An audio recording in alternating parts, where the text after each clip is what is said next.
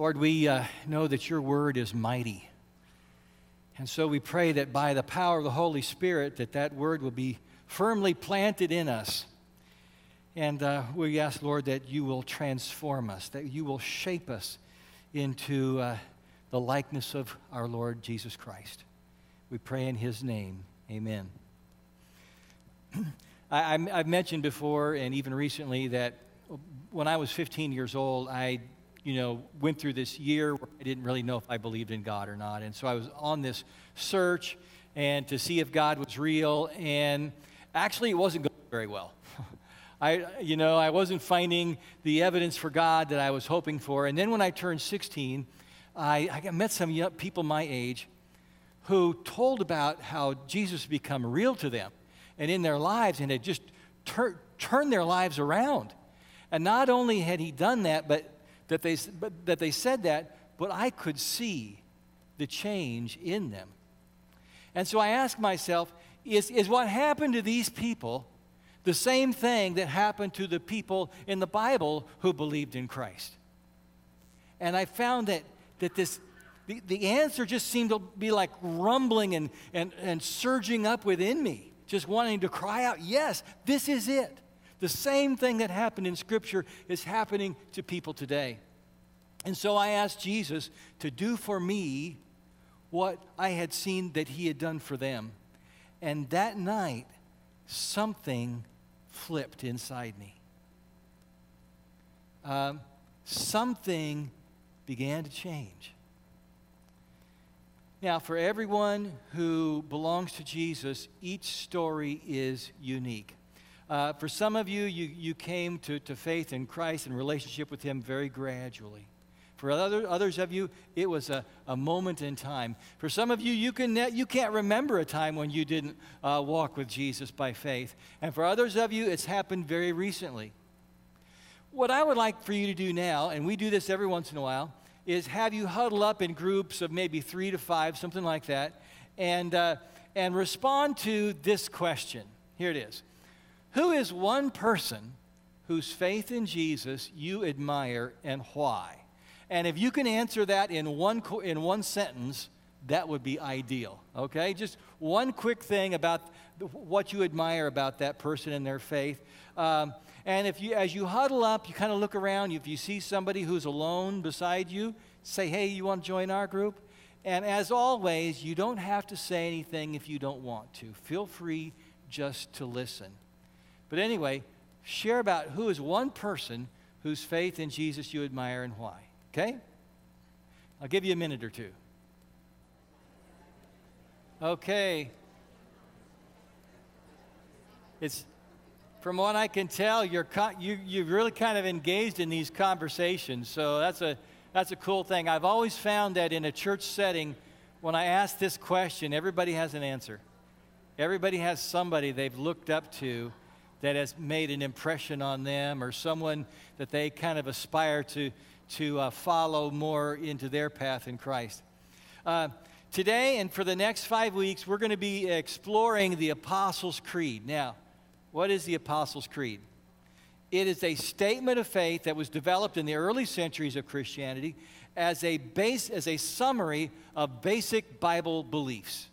Okay? What is the core of the message? Now, why do we call it the Apostles' Creed? What do the apostles have to do with it? Well, what we're saying is that it represents that core teaching that comes to us from the New Testament, from the apostles.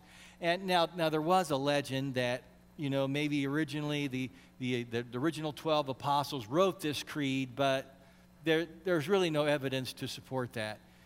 The majority of the creed came to us from back in the 2nd century.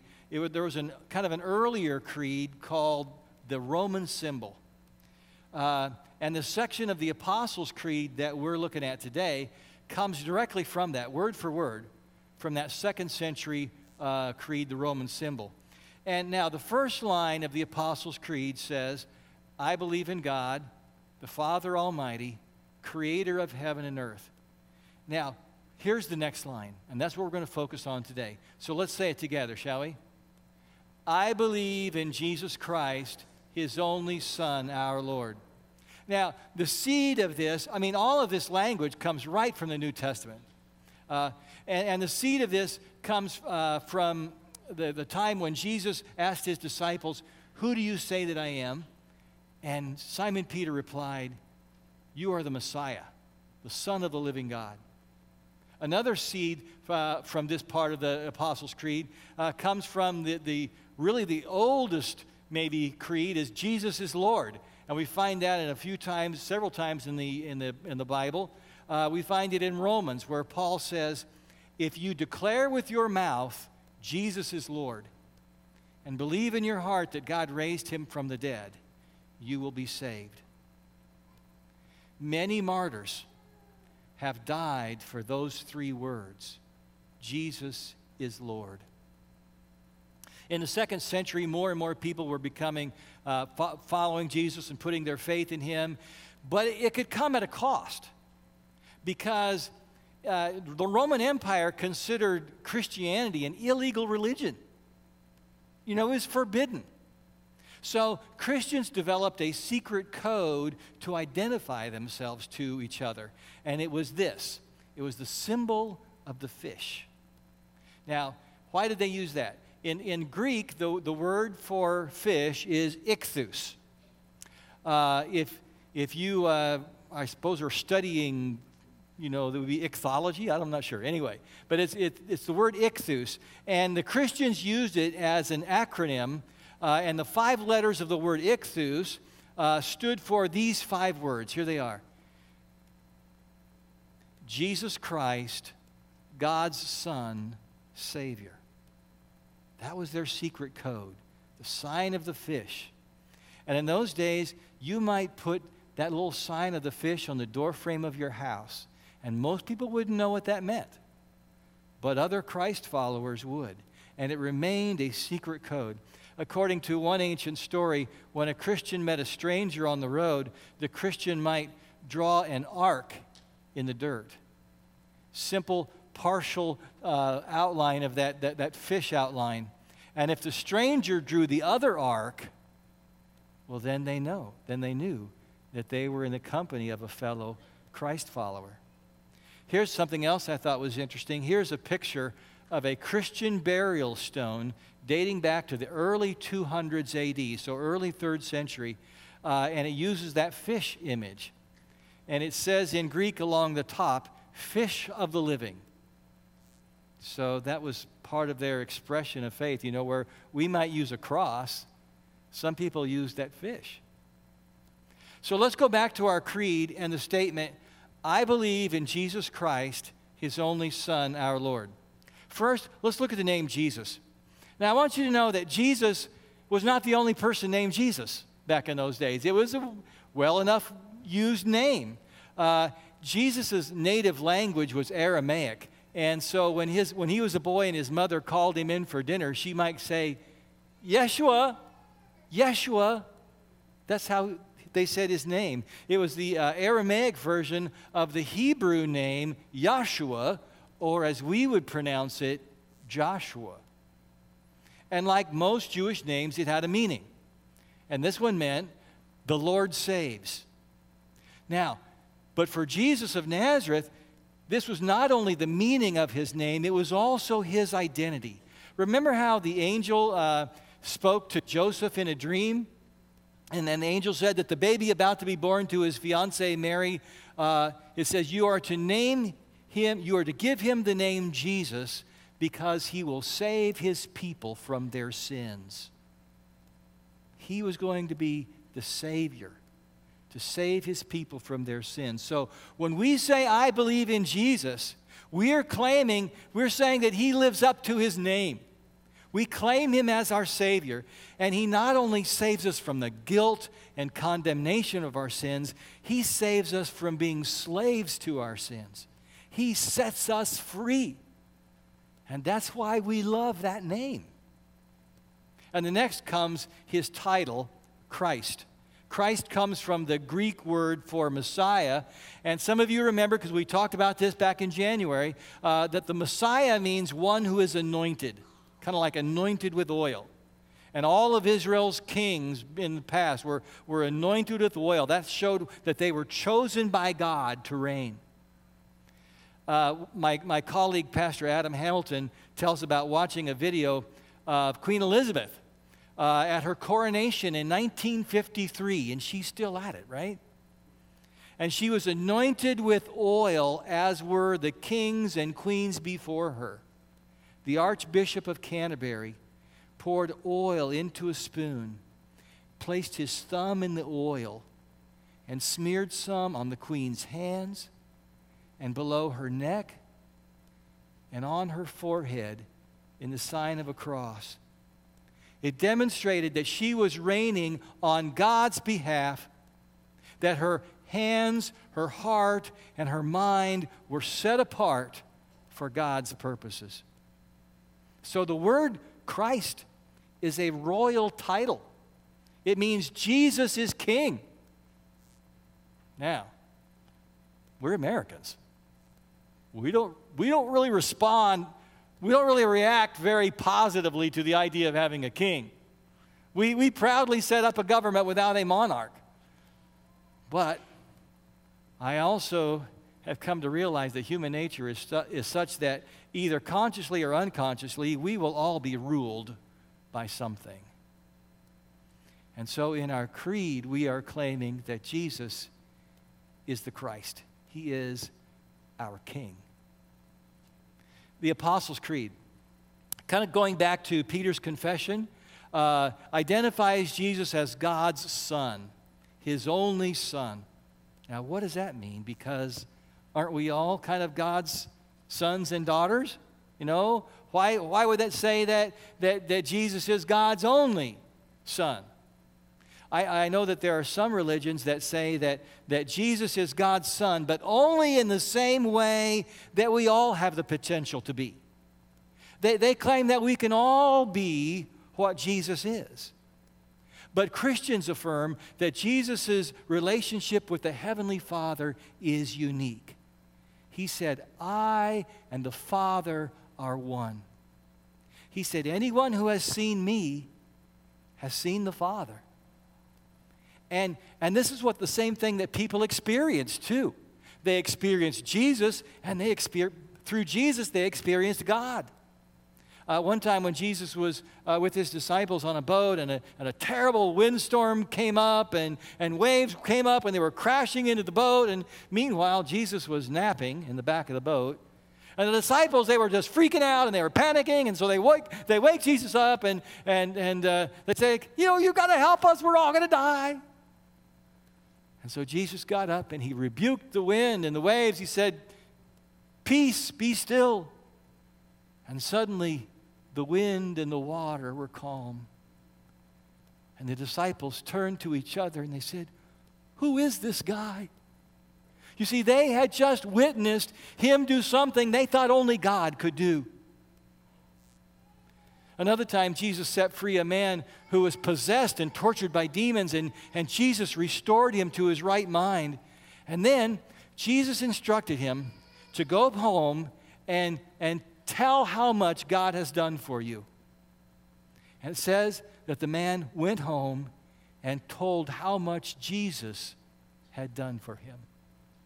When people experienced Jesus, they knew they had experienced God. Another question you might be asking is this: is there a difference between calling Jesus God's Son and calling him God the Son? Well, there are some differences, but I would say essentially they point to the same truth. The church has always taught that Jesus is not half God and half human. He is fully God and fully human. As one of our other creeds, the Nicene Creed, says that he is true God and became truly human. The scripture reading that Larry read for us a little bit ago, I chose that one because there's some really rich language in there about the identity of Jesus. Here's a couple passages from that. It says, "The Son is the image of the invisible God." That's powerful, isn't it?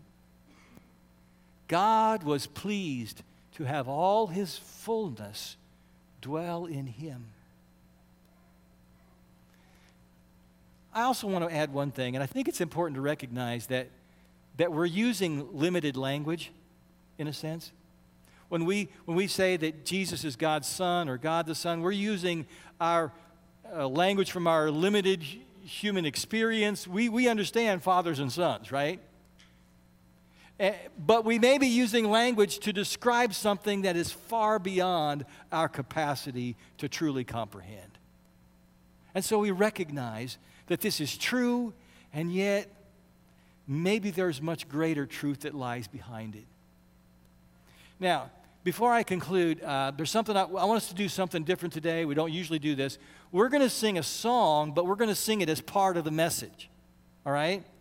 The hymn "In Christ Alone" was written back in 2001, and it has quickly become a favorite in a lot of churches. So you may not know it, but I think the tune is pretty easy to come along with. Donna and Bucky are going to lead us. So will you stand with me and let's sing this song.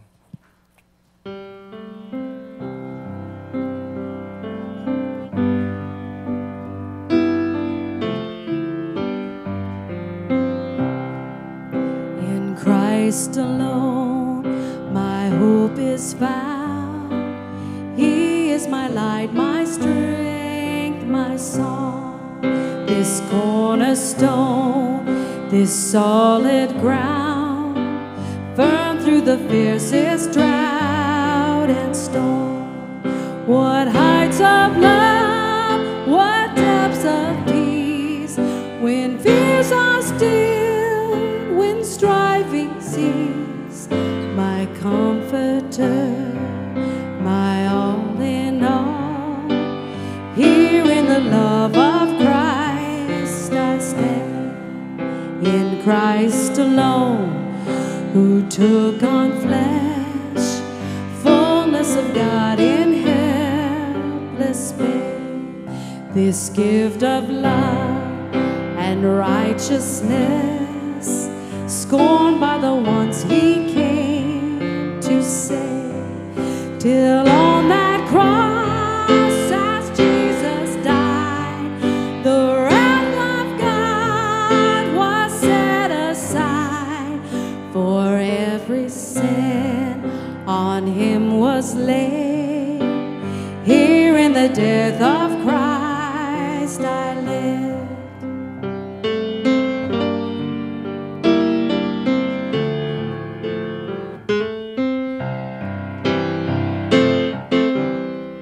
There in the ground his body lay, light of the world by darkness slain, then bursting forth in glorious light, up from the grave he rose again. And as he stands in victory, sin's curse has lost his grip on me. For I am his and he is mine, bought with the precious blood of Christ.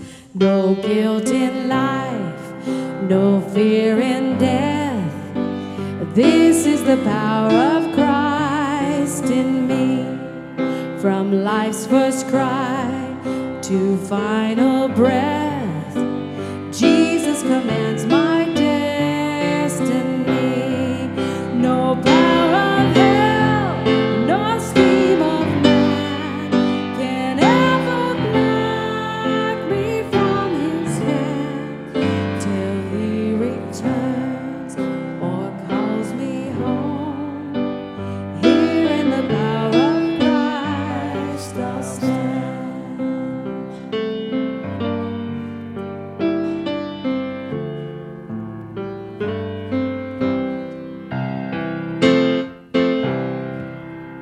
Okay, let's remain standing and say that three-word creed that is behind all our creeds: Jesus is Lord. So together, loud and strong, we say, Jesus is Lord.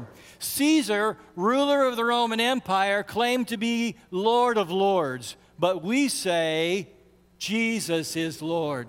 You know, the culture tries to tell us what to believe and what to do, and there have been times when we have followed the way of the crowd, but now we say Jesus is Lord. At times we have craved the praise of people, seeking popularity and fame, and we have made it our idol. But now we say, Jesus is Lord. At times we have made the pursuit of money and its privileges the most important thing in our lives, but no more. Now we say, Jesus is Lord. At times we have said, I'm in charge of my life. I'm going to run it my own way. But we have seen what that leads to, haven't we? So we've given up our way for His way. And we say, Jesus is Lord. Let's pray. Jesus, you are King of Kings. Your name is above every name. You are the world's rightful ruler, and one day you will bring all things to yourself. One day we will see you exalted above every earthly power, above every false god. One day, at the sound of your name, every knee will bow and every tongue will say that you are Lord. And all God's people said, Amen. And now, let us worship God with the words of the Apostles' Creed. I believe in God, the Father Almighty, creator of heaven and earth. I believe in Jesus Christ, His only Son, our Lord, who was conceived by the Holy Spirit, born of the Virgin Mary, suffered under Pontius Pilate, was crucified, died, and was buried. He descended to the dead. The third day He rose again from the dead. He descended into heaven and sits at the right hand of God the Father Almighty. From there He shall come, living and the dead. I believe in the Holy Spirit, the Holy Catholic Church, the communion of saints, the forgiveness of sins, the resurrection of the body, and the life everlasting.